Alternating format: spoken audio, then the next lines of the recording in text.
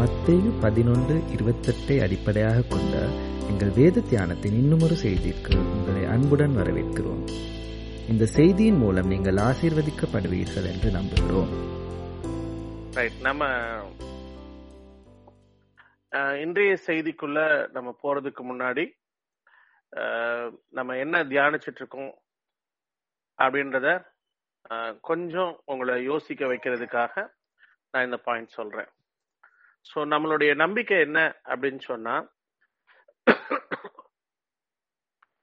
பாவம் செய்கிறதுனால அல்லது நான் செய்த பாவத்தினாலே நான் கஷ்டப்பட்டு கொண்டு இருக்கிறேன் அப்படின்ற ஒரு நம்மளுக்குள்ள இருக்கிற ஒரு அசைக்க முடியாத ஒரு நம்பிக்கை மனுஷனுக்கு இன்னைக்கு இருக்கு.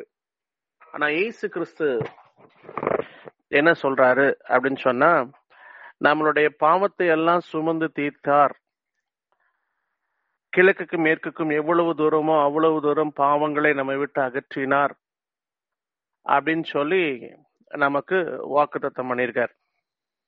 சோ எப்போ ஒரு மனுஷன் கிருபைக்கு உட்படுகிறானோ, மீண்டுமாய் நம்ம அந்த வேத பகுதியை வாசிக்கலாம். ரோமர் 6வது அதிகாரம் 14வது வசனத்திலிருந்து 16வது வசனம் வரைக்கும்.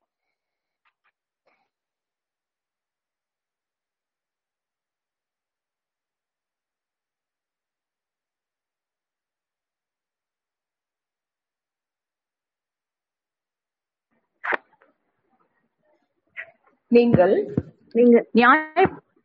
நியாயப்பிரமாணத்திற்கு கீழ்ப்பட்டிராமல் கிருபைக்கு கீழ்ப்பட்டிருக்கிறபடியால் பாவம்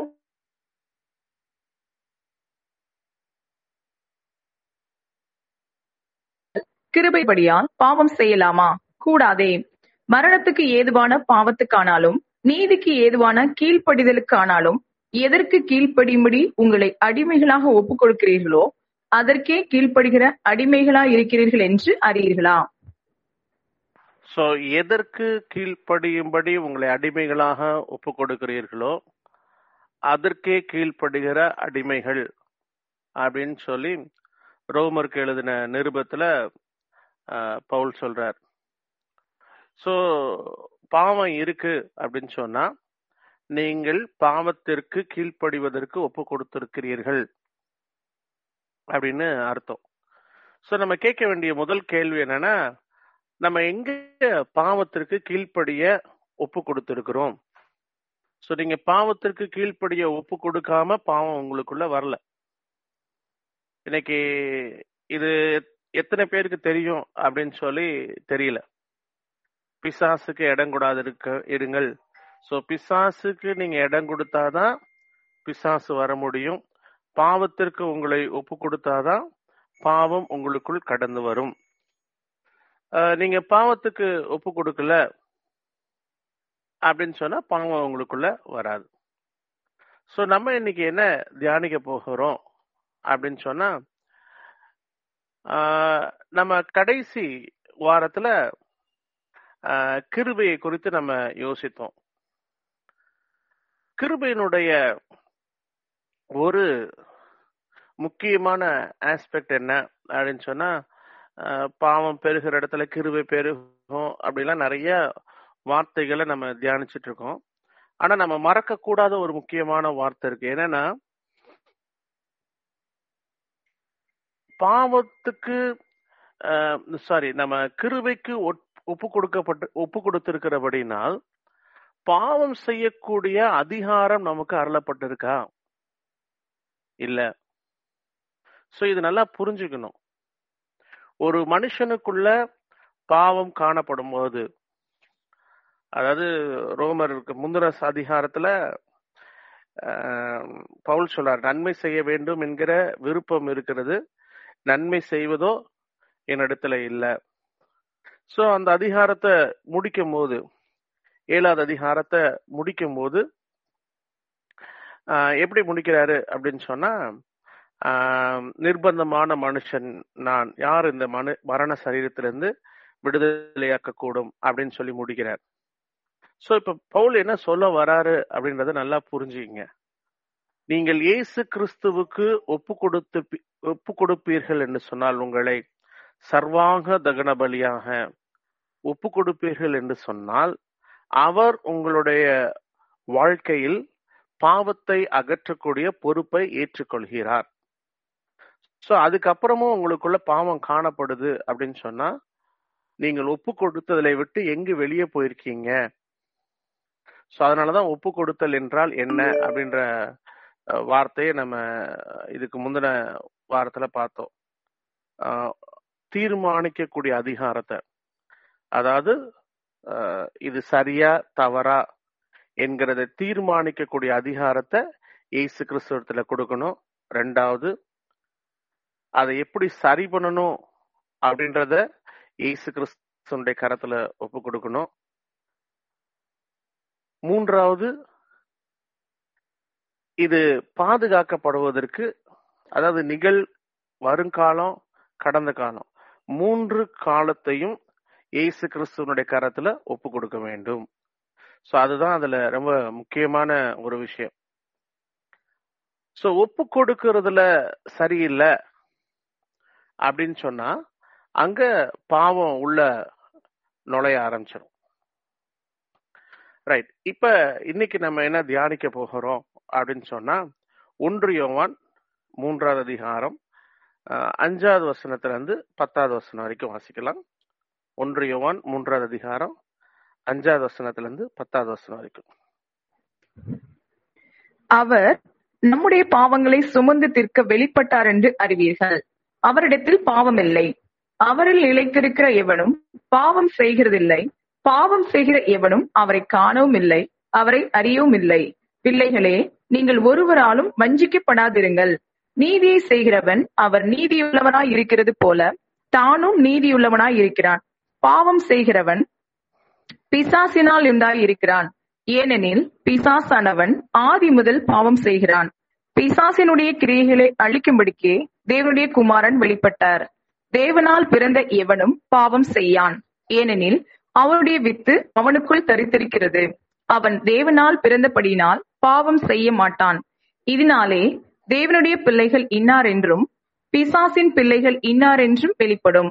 நீதியை செய்யாமலும் தன் சகோதரனில் அன்பு கூறாமலும் இருக்கிற எவனும் தேவனால் உண்டானவன் அல்ல. Thank you sister. இங்க தேவனால் உண்டானவன் அல்ல அப்படின்றத மீண்டும் அன்பை குறித்து சொல்லி இங்க முடிக்கக்கூடியத பார்க்கலாம். சோ அப்ப நம்ம ஒரு முக்கியமான விஷயத்த அண்டர்ஸ்டாண்ட் பண்ணணும். பாவம் அப்படின்றது என்ன அப்படின்னு சொன்னா, உங்களுக்குள் அன்பு இல்லை, தேவன் இல்லை என்கிறதை உங்களுக்கு அறிவிக்கிறதற்கு கொடுக்கப்பட்ட ஒரு காரியம்.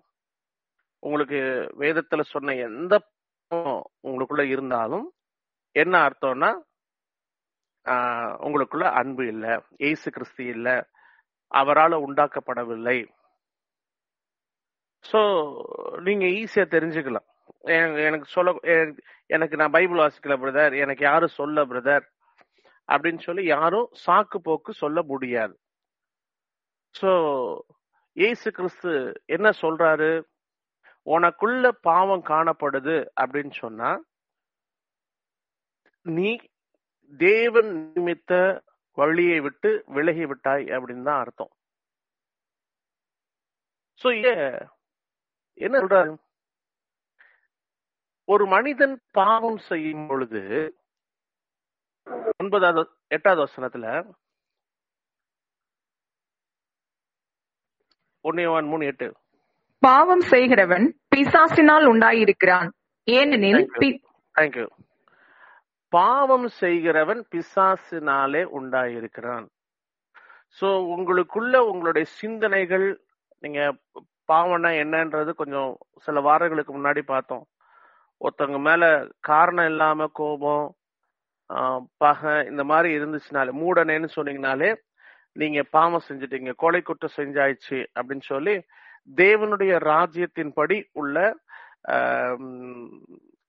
பிரமாணத்தை, கிருபையின் பிரமாணத்தை குறித்து எக்ஸ்பிளைன் பண்ணேன். சோ என்ன அர்த்தம் சொல்லுது? உங்களுடைய சிந்தனைகள், பாவம் பிறக்கிற இடம் எங்கன்னா சிந்தனைகள். சோ உங்களுடைய சிந்தனைகளை நீங்கள் பாவம் செய்யாதபடி பாதுகாக்க என்ன செஞ்சிருக்கீங்க? சோ வேதத்துல சொல்லப்பட்ட ஒரு மிக முக்கியமான ஒரு விஷயம் என்னன்னு சொன்னா, பாவத்திற்கு செத்து. இந்த வேர்டை நீங்க வேதத்துல நிறைய இடத்துல பார்க்கலாம். ஜீவ பலியாக ஒப்பு கொடுங்கள், பாவத்துக்கு செத்தணும், பழையவைகள் ஒழியணும் அப்படின்னு சொல்லி. சோ பாவத்துக்கு சாகுதல் அப்படின்னா என்ன அப்படின்றத முதல்ல நீங்க அறிஞ்சுக்கணும். சோ பாவம் அப்படின்ற வேர்டை நம்ம தொடாம மரணம் அப்படின்னா என்ன அப்படின்றத உங்களுக்கு நான் சொல்ல விரும்புறேன். மரணம் அப்படின்னு சொன்னா மறக்கப்படுதல். இந்த உலகத்துல நீங்கள் மறக்கப்படுதல். சோ இது ஒரு கஷ்டமான ஒரு ப்ராசஸ். இன்னைக்கு டெத் அப்படின்னு சொன்னா அதோடைய அர்த்தம் இன்னைக்கு நிறைய பேருக்கு தெரியாதனால அது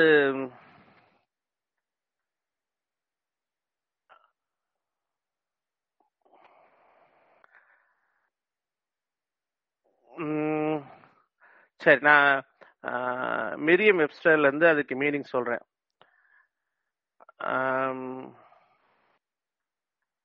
A cause or occasion of loss of life. The state of being no longer alive, the state of being dead. அதாவது உயிரோடு இருப்பதற்கு காரணமான எல்லாவற்றுக்கும் முற்றுப்புள்ளி வைத்தல். சோ இது சொல்லுவாங்க, எல்லா வயிற்றுலும் நல்லா இருக்கு, அதனால இவங்க ரெக்கவர் ஆகிறதுக்கு சான்ஸ் இருக்கு அப்படின்னு சொல்லி மெடிக்கல் டேர்ம் நல்லா சொல்லுவாங்க. அப்படின்னா என்ன அப்படின்னு சொன்னா, அவர்கள் உயிரோடு இருப்பதற்கு காரணமான அவயவங்கள், உறுப்புகள் இயங்கி கொண்டு இருக்கிறன அப்படின்னு சொல்லி அர்த்தம். இன்னைக்கு நிறைய பேருக்கு அந்த உள்ளான மனுஷன் அவன் உயிர்ப்பிக்கப்படணும். அவங்களுடைய கான்சியஸ் உயிர்ப்பிக்கப்படணும். ஃபார் எக்ஸாம்பிள், இன்னைக்கு நிறைய பேரு குடிக்காம இருப்பாங்க, ஆனா குடிக்கிறவங்க சந்தோஷமா இருக்காங்க, அவங்க உலகத்தை அனுபவிக்கிறார்கள். சோ அங்க சிந்தனைகள்ல பாவம் பிறந்துருச்சு. இன்னைக்கு அநேக கிறிஸ்தவர்களை வார்த்தைகளை நான் கவனிச்சிருக்கேன். அது எனக்கு ரொம்ப துக்கமா இருக்கும். அவங்க சொல்ற ஒரு காரியம் என்னன்னா, நான் பாவம் செய்யறவங்க எல்லாம் நல்லா இருக்காங்க, இயேசு கிறிஸ்துவ பின்பற்றவங்க ரொம்ப கஷ்டப்படுறோம், எல்லா விஷயத்துக்கு காத்திருக்க வேண்டியது இருக்கு, எல்லா பக்கத்துலயும் நெருக்கப்படுறோம் அப்படின்னு சொல்லி. நான் உடனே இவங்களை பார்த்து ஒரு கேள்வி கேட்பேன், அவங்க நல்லா இருக்காங்கன்றது உங்களுக்கு எப்படி தெரியும்?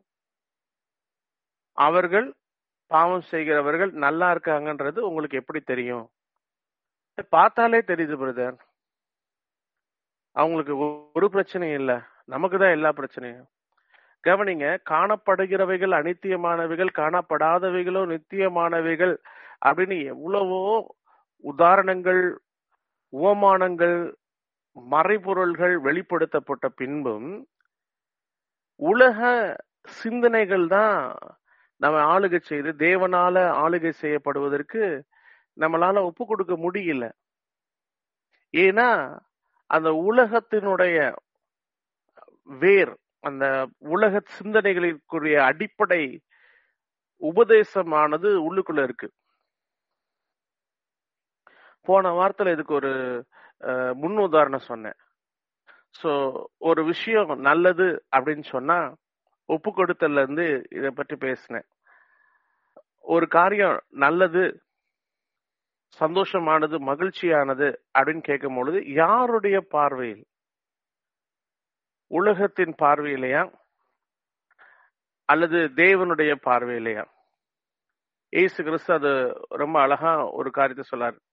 மனிதன் உலகம் முழுவதையும் ஆதாயப்படுத்தினாலும் தன்னுடைய ஜீவனை நஷ்டப்படுத்தினால் அவனுக்கு லாபம் என்ன?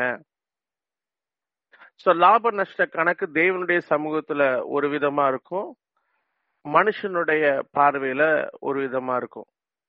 சோ நம்ம கேட்க வேண்டிய கேள்வி, யாருடைய பார்வையில இது நலமா இருக்கு? சோ இன்னைக்கு உங்களுடைய சிந்தனைகளில இந்த உலகத்தின் சிந்தனைகள் வாழ்ந்து கொண்டு இருக்கும்போது, உலகத்தின் சிந்தனைகள் உங்களுக்குள்ள இன்னும் உயிரோடு இருக்கும் பொழுது, உலகமும் உலகத்தில் உண்டானவைகளும் உங்களுக்குள்ள இன்னும் மேன்மையா இருக்கும் பொழுது, கட்டாயமா உங்களால பாவத்தை விட்டு வெளியே வர முடியாது. ரைட். தேவனால பிறந்தவன் அப்படின்னு சொன்னா என்ன?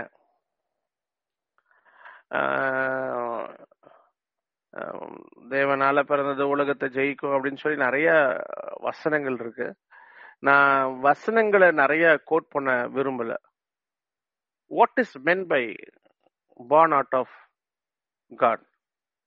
அதாவது ஒரு சின்ன ஒரு இன்ஃபர்மேஷன் புரிஞ்சுக்குங்க.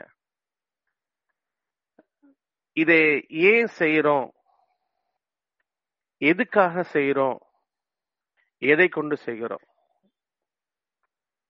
எதுக்காக இதை செய்றீங்க? இன்னைக்கு நிறைய பேர்த்த கேட்பேன், சாப்பிடுறதுல பாவம் இருக்கு தெரியுமா? இன்னைக்கு பாவத்துல கூட பாவம், சாப்பிடுறதுல கூட பாவம் இருக்கு அப்படின்றது நிறைய பேருக்கு தெரியாது.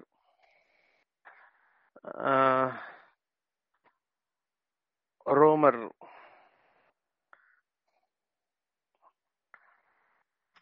7 அதிகாரம்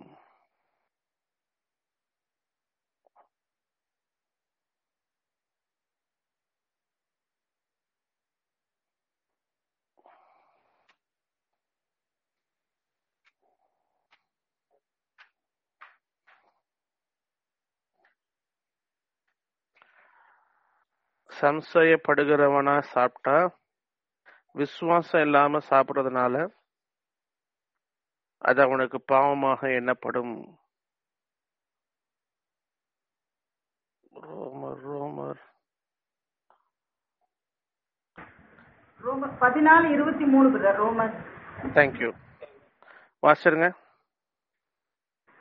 ஒருவன் சம்சயப்படுகிறவனாய் புசித்தால் அவன் விசுவாசம் இல்லாமல் புசிக்கிறபடியால் ஆக்கினைக்கு உள்ளாக தீர்க்கப்படுகிறான்.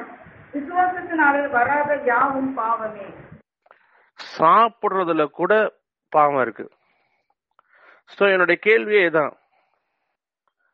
சோ நீங்க சாப்பிடுறதுல விசுவாசம் உண்டாகிறதுக்கு, அற்புதங்கள் அடையாளங்கள் நடக்கிறதுக்கு விசுவாசம் வேணுங்க. உலகத்துல அநேக வேதனையான காரியங்களை ஜெயிக்கிறதுக்கு விசுவாசம் வேணும். சாப்பிடுறதுக்கு விசுவாசம் வேணுமா அப்படின்னு கேட்டா அதை நம்ம யோசிக்கிறதே இல்ல. சாப்பிடுறதுக்கு என்ன விசுவாசம் வேணும்? இயேசு கிறிஸ்து காயினுக்கும் ஆதாம் ஏவாளுக்கு ஒரு காரியத்தை சொல்லி கொடுக்கிறாரு. நன்மை தீமை என்கிற கனியை புசிக்கிறதுனால நீங்க சாகவே சாவீர்கள் அப்படின்னு சொல்லி, தேவனிடத்துல கற்றுக்கொண்டவைகளை அவர்கள் விசுவாசிக்கவில்லை. அவர்கள் தேவனுடைய தோட்டத்துல இருக்கக்கூடிய தகுதிய இழந்துட்டாங்க. சிம்சோன் தேவனால் பராக்கிரமான காரியங்களை, தேவனுடைய ஆவியினாலே பராக்கிரமான காரியங்களை செய்த தேவனுடைய மனுஷன். நசரேய விரதத்திற்கு விரோதமான காரியங்களை புசிக்கிறதுனாலே நடக்கிறதுனாலே செய்கிறான். பாவம் அவனுக்குள் வருகிறது. சோ பாவம் சாப்பாடுனால உள்ள நுழைஞ்ச அநேக வேத பகுதிகள் உண்டு. இஸ்ரவேல் ஜனங்கள் மன்னா கொடுத்தாங்க, அது பிடிக்கலன்னு சொன்னாங்க, வேதனையான முடிவுக்குள்ள கடந்து போனாங்க. சோ இன்னைக்கு நம்ம கரிசனையா இருக்க வேண்டிய ஒரு காரியம், இன்னும் பாவம் எனக்குள் உயிரோடு இருக்கிறதா? இத இத டெய்லி நம்ம யோசிக்கணும். சில டைம் பாவம் சாகாது, ஒரு கோமா ஸ்டைல மயக்க நிலைமையில இருக்கும், செத்த மாதிரி நடிக்கும். அதுல கவனமா இருக்கணும். இது நீங்க வேதத்துல இருந்து சில உதாரணங்களை நான் சொல்றேன். பேதுரு மீன் பிடிச்சிட்டு இருந்தார் கனசரத்து கடற்கரையில. அப்ப கர்த்தர் கூப்பிடுறாரு, நான் உன்னை மனுஷரை பிடிக்கிறவனா மாற்றுவேன். எல்லாம் விட்டுட்டு வந்தார். 3 வருஷம் இயேசு கிறிஸ்துவோட இருந்தாரு. நிறைய நெருக்கங்கள், பாடுகள், இதுகளுக்குள்ள நடந்து போனாரு. அந்த பேதுரு ஒரு நாள் சொல்றாரு, நீங்களும் என்னை விட்டு விலகி போக விரும்புறீங்களா அப்படின்னு இயேசு கிறிஸ்து பேதுருவையும் சீஷர்களையும் கேட்ட போது, இந்த உபதேசம் கடினமான உபதேசம் அப்படின்னு சொன்ன உடனே பேதுரு சொல்றாரு, உடனே இல்ல கர்த்தாவே, நாங்க எங்க போகும், நித்திய ஜீவ வார்த்தைகள் உம்முடையத்துல இருக்கு, சோ இதை விட்டுட்டு நான் எங்க போக முடியும் அப்படின்னு சொல்லி இருந்தார். கவனிங்க, இயேசு கிறிஸ்து நீங்க போறியா அப்படின்னு கேட்டப்பயே இல்ல இல்ல அப்படின்னு சொன்ன ஆளு, இயேசு கிறிஸ்து மரித்தார், அவன் திருப்பி படகு வலையை எடுத்து திபேரியா கடற்கரைக்கு மீன் பிடிக்க போயிட்டார். இன்னைக்கு அநேக மக்கள் கர்த்தர் நல்லவர் என்பதை ருசிக்கிறாங்க, ஆலயத்துல சாட்சி சொல்றாங்க, அநேக இடத்துல சொல்றாங்க. ஆனா அவர்களுக்கும் தேவனுக்கும் உள்ள உறவு, நெருக்கங்கள், போராட்டங்கள், பிரச்சனைகள் வந்தோடனே உடைக்கப்பட்டு, வசனத்து நிமித்தம் பிரச்சனைகள் வரும். நிறைய பேர் எதிர்பார்க்கிற ஒரு காரியம்னா, வசனத்தின்படி நடந்தா எல்லாம் சுகமா நடக்கணும், எல்லாம் நன்மையா நடக்கணும். நிச்சயமா நடக்காது. நீங்கள் வசனத்தை ஏற்றுக்கொண்டோம். அடிக்கடி சொல்ற வேத பகுதி தான் டியூட்டரானமி 8th chapter, உபாகமம் 8வது அதிகாரம் 1வது வசனத்திலிருந்து வாசிக்கலாம்.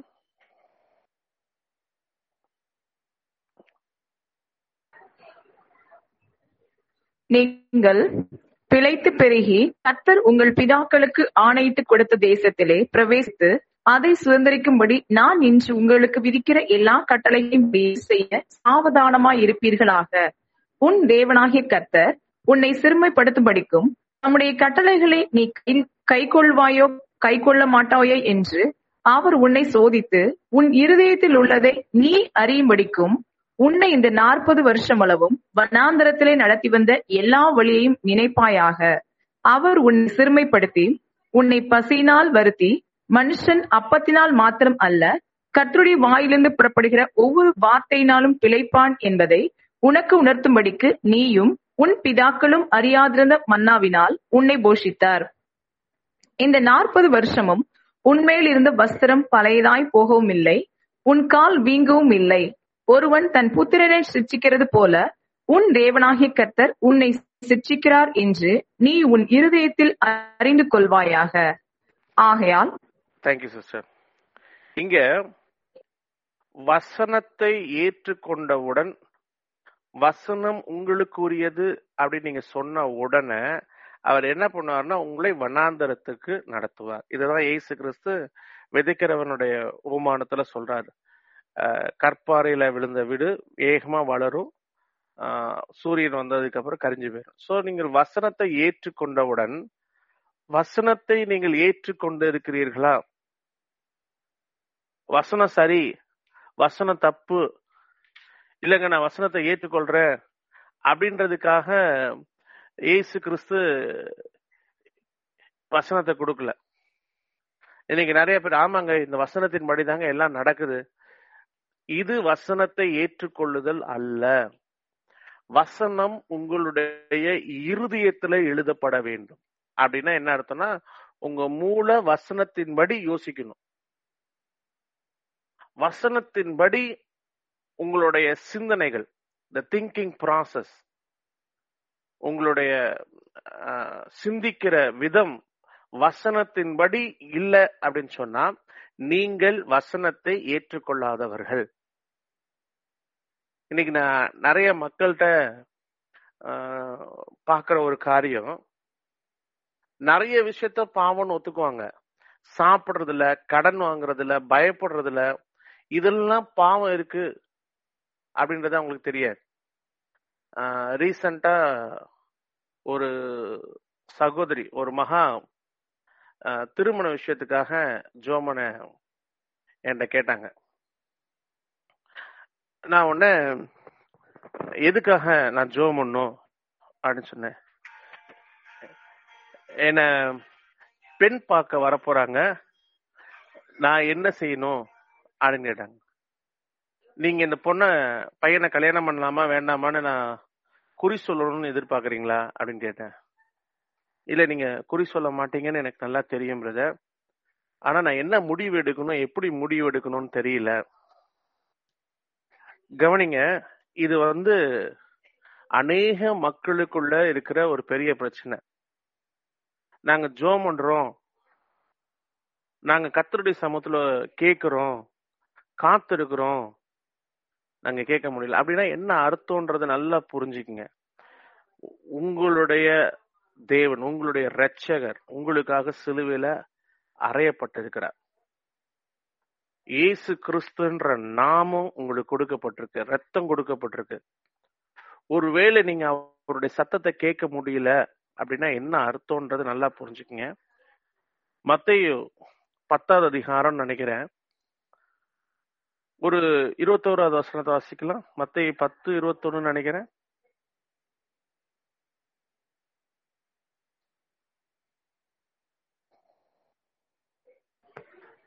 சகோதரன் தன் சகோதரனையும் தகப்பன் தன் பிள்ளைகளையும் மரணத்துக்கு ஒப்புக் கொடுப்பார்கள். பெற்றோருக்கு விரோதமாக பிள்ளைகள் எழும்பி அவர்களை கொலை செய்வார்கள்.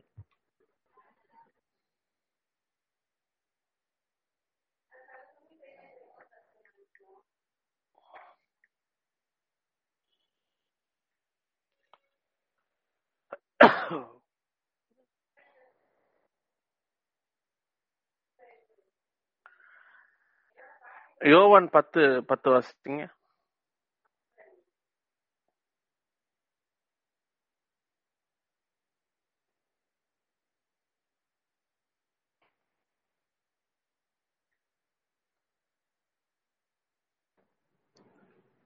திருடன் திருடவும் கொல்லவும் அழிக்கவும் வருகிறானே என்று வேறொன்றுக்கும் வரான். நானும் அவைகளுக்கு ஜீவன் உண்டாயிருக்கவும் அது பரிபூரணப்படவும் வந்தேன். அதுல கொஞ்சம் பின்னாடி 21வது வசனம் வாசிங்க. வேறே சிலர் இவைகள் பிசாசு பிடித்தவனுடைய வசனங்கள் அல்லவே, குருடருடைய கண்களை பிசாசு திறக்க கூடுமா என்றார்கள். ஆடுகள் என் சத்தத்தை அறிந்திருக்கிறது. அது 3ல இருக்கும். 3ல இருக்குங்கிறத 10:3. யோவான் 10:3. வாசல் அவனுக்கு திறக்கிறான், ஆடுகளும் அவன் சத்தத்துக்கு செவி கொடுக்கிறது. அவன் தன்னுடைய ஆடுகளை பேர் சொல்லி கூப்பிட்டு அவைகளை வெளியே நடத்தி கொண்டு போகிறான். 13வது வசனத்துல இருந்து வாசிங்க. கூலியால் கூலிக்காக வேலை செய்கிறவன் ஆகையால் ஓடி போகிறான். ஆடுகளுக்காக அவன் கவலைப்படான். நானே நல்ல மேய்ப்பன், பிதா என்னை அறிந்திருக்கிறது போலவும் நான் பிதாவை அறிந்திருக்கிறது போலவும் நான் என்னுடையவைகளை அறிந்ததும் என்னுடையவைகளால் அறியப்பட்டும் இருக்கிறேன். ஆடுகளுக்காக என் ஜீவனையும் கொடுக்கிறேன். 26-27. நான் உங்களுக்கு சொன்னபடியே நீங்கள் என் மந்தையின் ஆடுகளா இராதபடியினால் விசுவாசியாமல் இருக்கிறீர்கள். என் ஆடுகள் என் சத்தத்திற்கு செவி கொடுக்கிறது. நான் அவைகளை அறிந்திருக்கிறேன், அவைகள் எனக்கு பேசுகிறது. கவனிங்க, நீங்க இயேசு கிறிஸ்துவனுடைய மந்தையின் ஆடுகளா இருந்தீங்கன்னா இயேசு கிறிஸ்துவனுடைய சத்தத்தை கேட்பீங்க, கேட்டு செவி கொடுப்பீங்க. இன்னைக்கு இயேசு கிறிஸ்து நிறைய கட்டளைகளை கொடுக்கும் பொழுது அதுல சொல்ற முதல் வார்த்தை என்ன? கேளுங்கள். இந்த மார்க் 4வது அதிகாரத்துல அந்த விதைக்கிறவனுடைய ஓமானத்தை சொல்லும் பொழுது, ஊமையை சொல்லும் பொழுது, கேட்கிறதற்கு காதுள்ளவன் கேட்க கடவன் அப்படின்னா என்ன அர்த்தம் அப்படின்னு சொன்னா, உலகத்துல மனுஷனுக்கு செவ்வையாய் தோன்றுகிற அநேக சத்தங்கள் கேட்கும். இதை செய்யலாம், அதை செய்யலாம் அப்படின்னு. ஆனா கர்த்தருடைய சத்தத்தை கேட்கிற வரைக்கும் காத்திருக்கணும். இஸ்ரவேல் ஜனங்களுடைய பிரயாணத்தை குறித்து ஒரு பாசிட்டிவான ஒரு திங்கிங் உண்டு. இந்த 40 வருஷத்துல அவங்க கற்றுக்கொண்ட ஒரு முக்கியமான விஷயம் என்னன்னா, அக்னி ஸ்தம்பம், மேக ஸ்தம்பம் கூடாரத்தை விட்டு எப்ப மூவ் ஆகுதோ அப்பதான் கிளம்புவாங்க. எவ்வளவு நாள், எப்ப, அதெல்லாம் முக்கியம் இல்ல. 10 வருஷம் ஒரே இடத்துல இருந்தாலும் அங்கேயே இருப்பாங்க.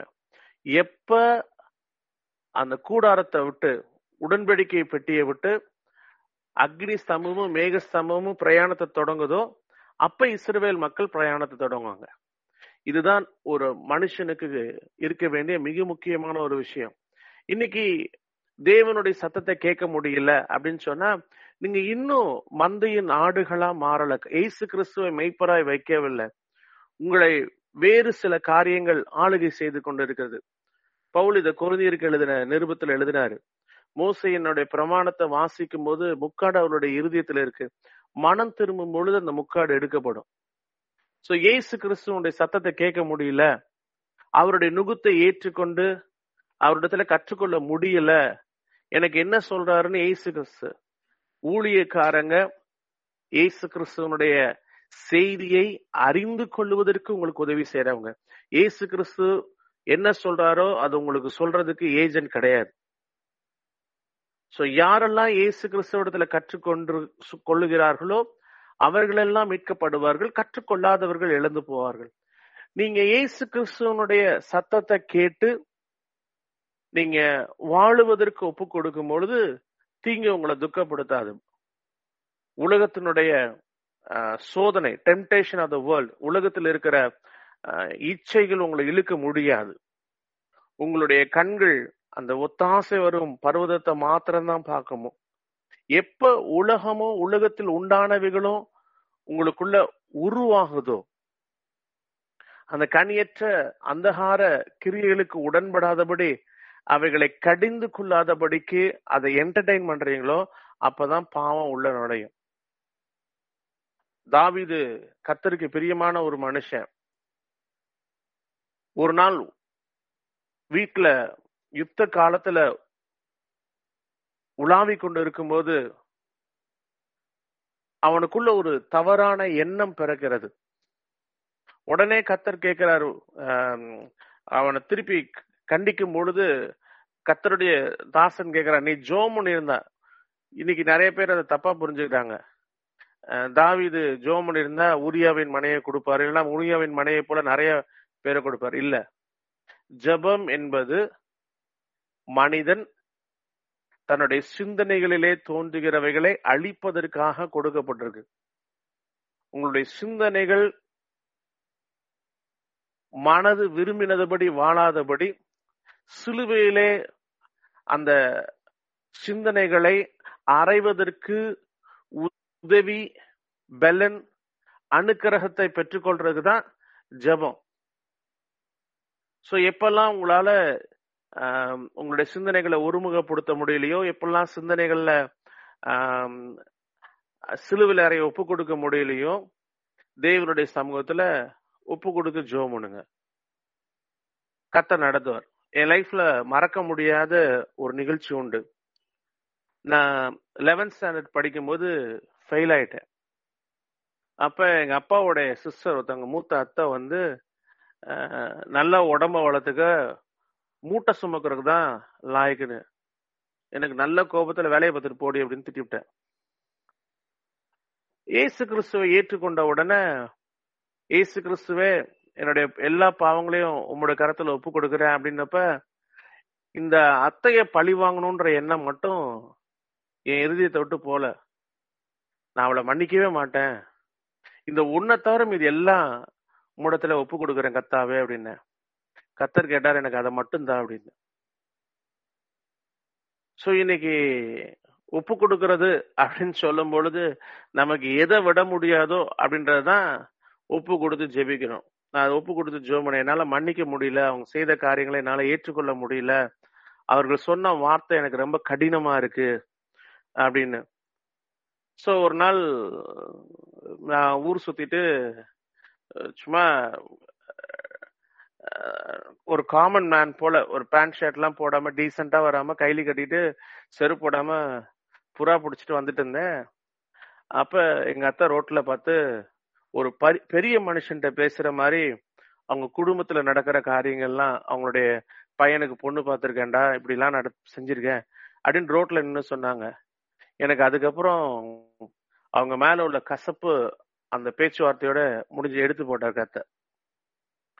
சோ இந்த சிந்தனைகள்ல நம்மளுடைய திங்கிங் ப்ராசஸ்ல வசனத்துக்கு மாறான ஒரு சிந்தனை வரும்பொழுது அந்த சிந்தனைகளிலே சிலுவையிலே அந்த சிந்தனைகளை அறைவதற்கு, கொலை செய்வதற்கு, அந்த சிந்தனைகள்ல அந்த மன விருப்பமும் மனிதனுடைய எதிர்பார்ப்புகளும் மனுஷனுக்கு செவ்வையாய் தோன்றுகிற வழிகளும் சிலுவையிலே அழிக்கப்படுவதற்கு ஒப்பு கொடுக்கவில்லை என்று சொன்னால் நீங்கள் கிருபையை போக்கெடுக்கிறீர்கள், கிருபையை விட்டு விலகுவீர்கள். ஒரு நாள் பாவம் செய்து பாவத்திலே மரிக்கிற மக்களாய் மாறுவீர்கள்.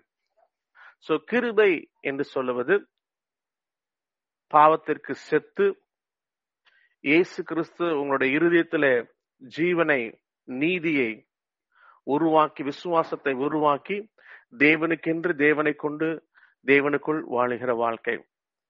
உங்களுடைய சிந்தனைகளிலே இந்த உலகத்தின் சிந்தனைகள், மனுஷனுக்கு செவ்வையாய் தோன்றுகிற சிந்தனைகள், மன விருப்பத்தின்படி வாழும்படியாய் உங்களை தூண்டக்கூடிய சிந்தனைகள் இருக்கும் என்று சொன்னால், இப்பொழுது கண்களை மூடி தேவனுடைய சமூகத்துல சர்வாங்க தகன பலியாய் இவைகள் எல்லாம் உடைய கரத்துல ஒப்பு கொடுக்கிறேன். இயேசு கிறிஸ்துவே, தாவீதின் குமாரனே, எனக்கு இறங்குவீராக. சுத்த இருதயத்தை என்னிலே சிருஷ்டியும், நிலைவரமான ஆவியை என்னிலே புதுப்பியும் என்று சொல்லி நம்மை தேவனுடைய சமூகத்திலே அர்ப்பணித்து ஜெபிப்போமா? அன்பும் மகா இரக்கமுள்ள பிதாவே, குமாரனாகிய இயேசு கிறிஸ்துவின் நாமத்தினாலே மீண்டுமாய் ஒரு டியூஸ்டே இந்த பைபிள் ஸ்டடியில மீட் பண்ணுவதற்கு நீர் பாராட்டின கிருபைகளுக்காக ஸ்தோத்திரம் ஐயா. கேட்ட கேள்விக்காக உமக்கு நன்றி செலுத்துகிறேன். இன்னும் ஆவியானவருடைய அமர்ந்த மெல்லிய சத்தத்தை கேட்கவும், உம்முடைய பிரசன்னத்திலே உம்முடைய அன்பிலே வளரவும் உணர்வுள்ள இருதயத்தை தரும்படியாய் செபிக்கிறேன். கர்த்தாவே, தேவனை மறக்க செய்கிற எல்லா காரியங்களும் அழிக்கப்படட்டும் ஐயா. கர்த்தாவே, இந்த பைபிள் ஸ்டடியில பார்ட்டிசிபேட் பண்ண ஜான்சன் பிரதருக்காக, சாரால் சிஸ்டருக்காக விசேஷமாய் ஜெபிக்கிறேன் ஐயா. எல்லாருக்கும் முன்னாக தங்களுடைய தாளந்துகளை வெளிப்படுத்த நீ பலன் கொடுத்தீரே, அந்த இரக்கத்திற்காக ஸ்தோத்திரம். இன்னும் அநேக மக்களை எழுப்புவீராக. தாளந்துகளை புதைத்து வைக்காதபடி உமக்காக உம்மை கொண்டு உமக்குள் வாழ அர்ப்பணிக்க பலன் தார். இயேசு கிறிஸ்துவின் நாமத்தில் பிதாவே, ஆமென். எங்களுடன் இணைந்து கொண்டதற்காக உங்களுக்கு நன்றி செலுத்துகிறோம். இயேசு கிறிஸ்து உங்களை ஆசீர்வதிப்பாராக.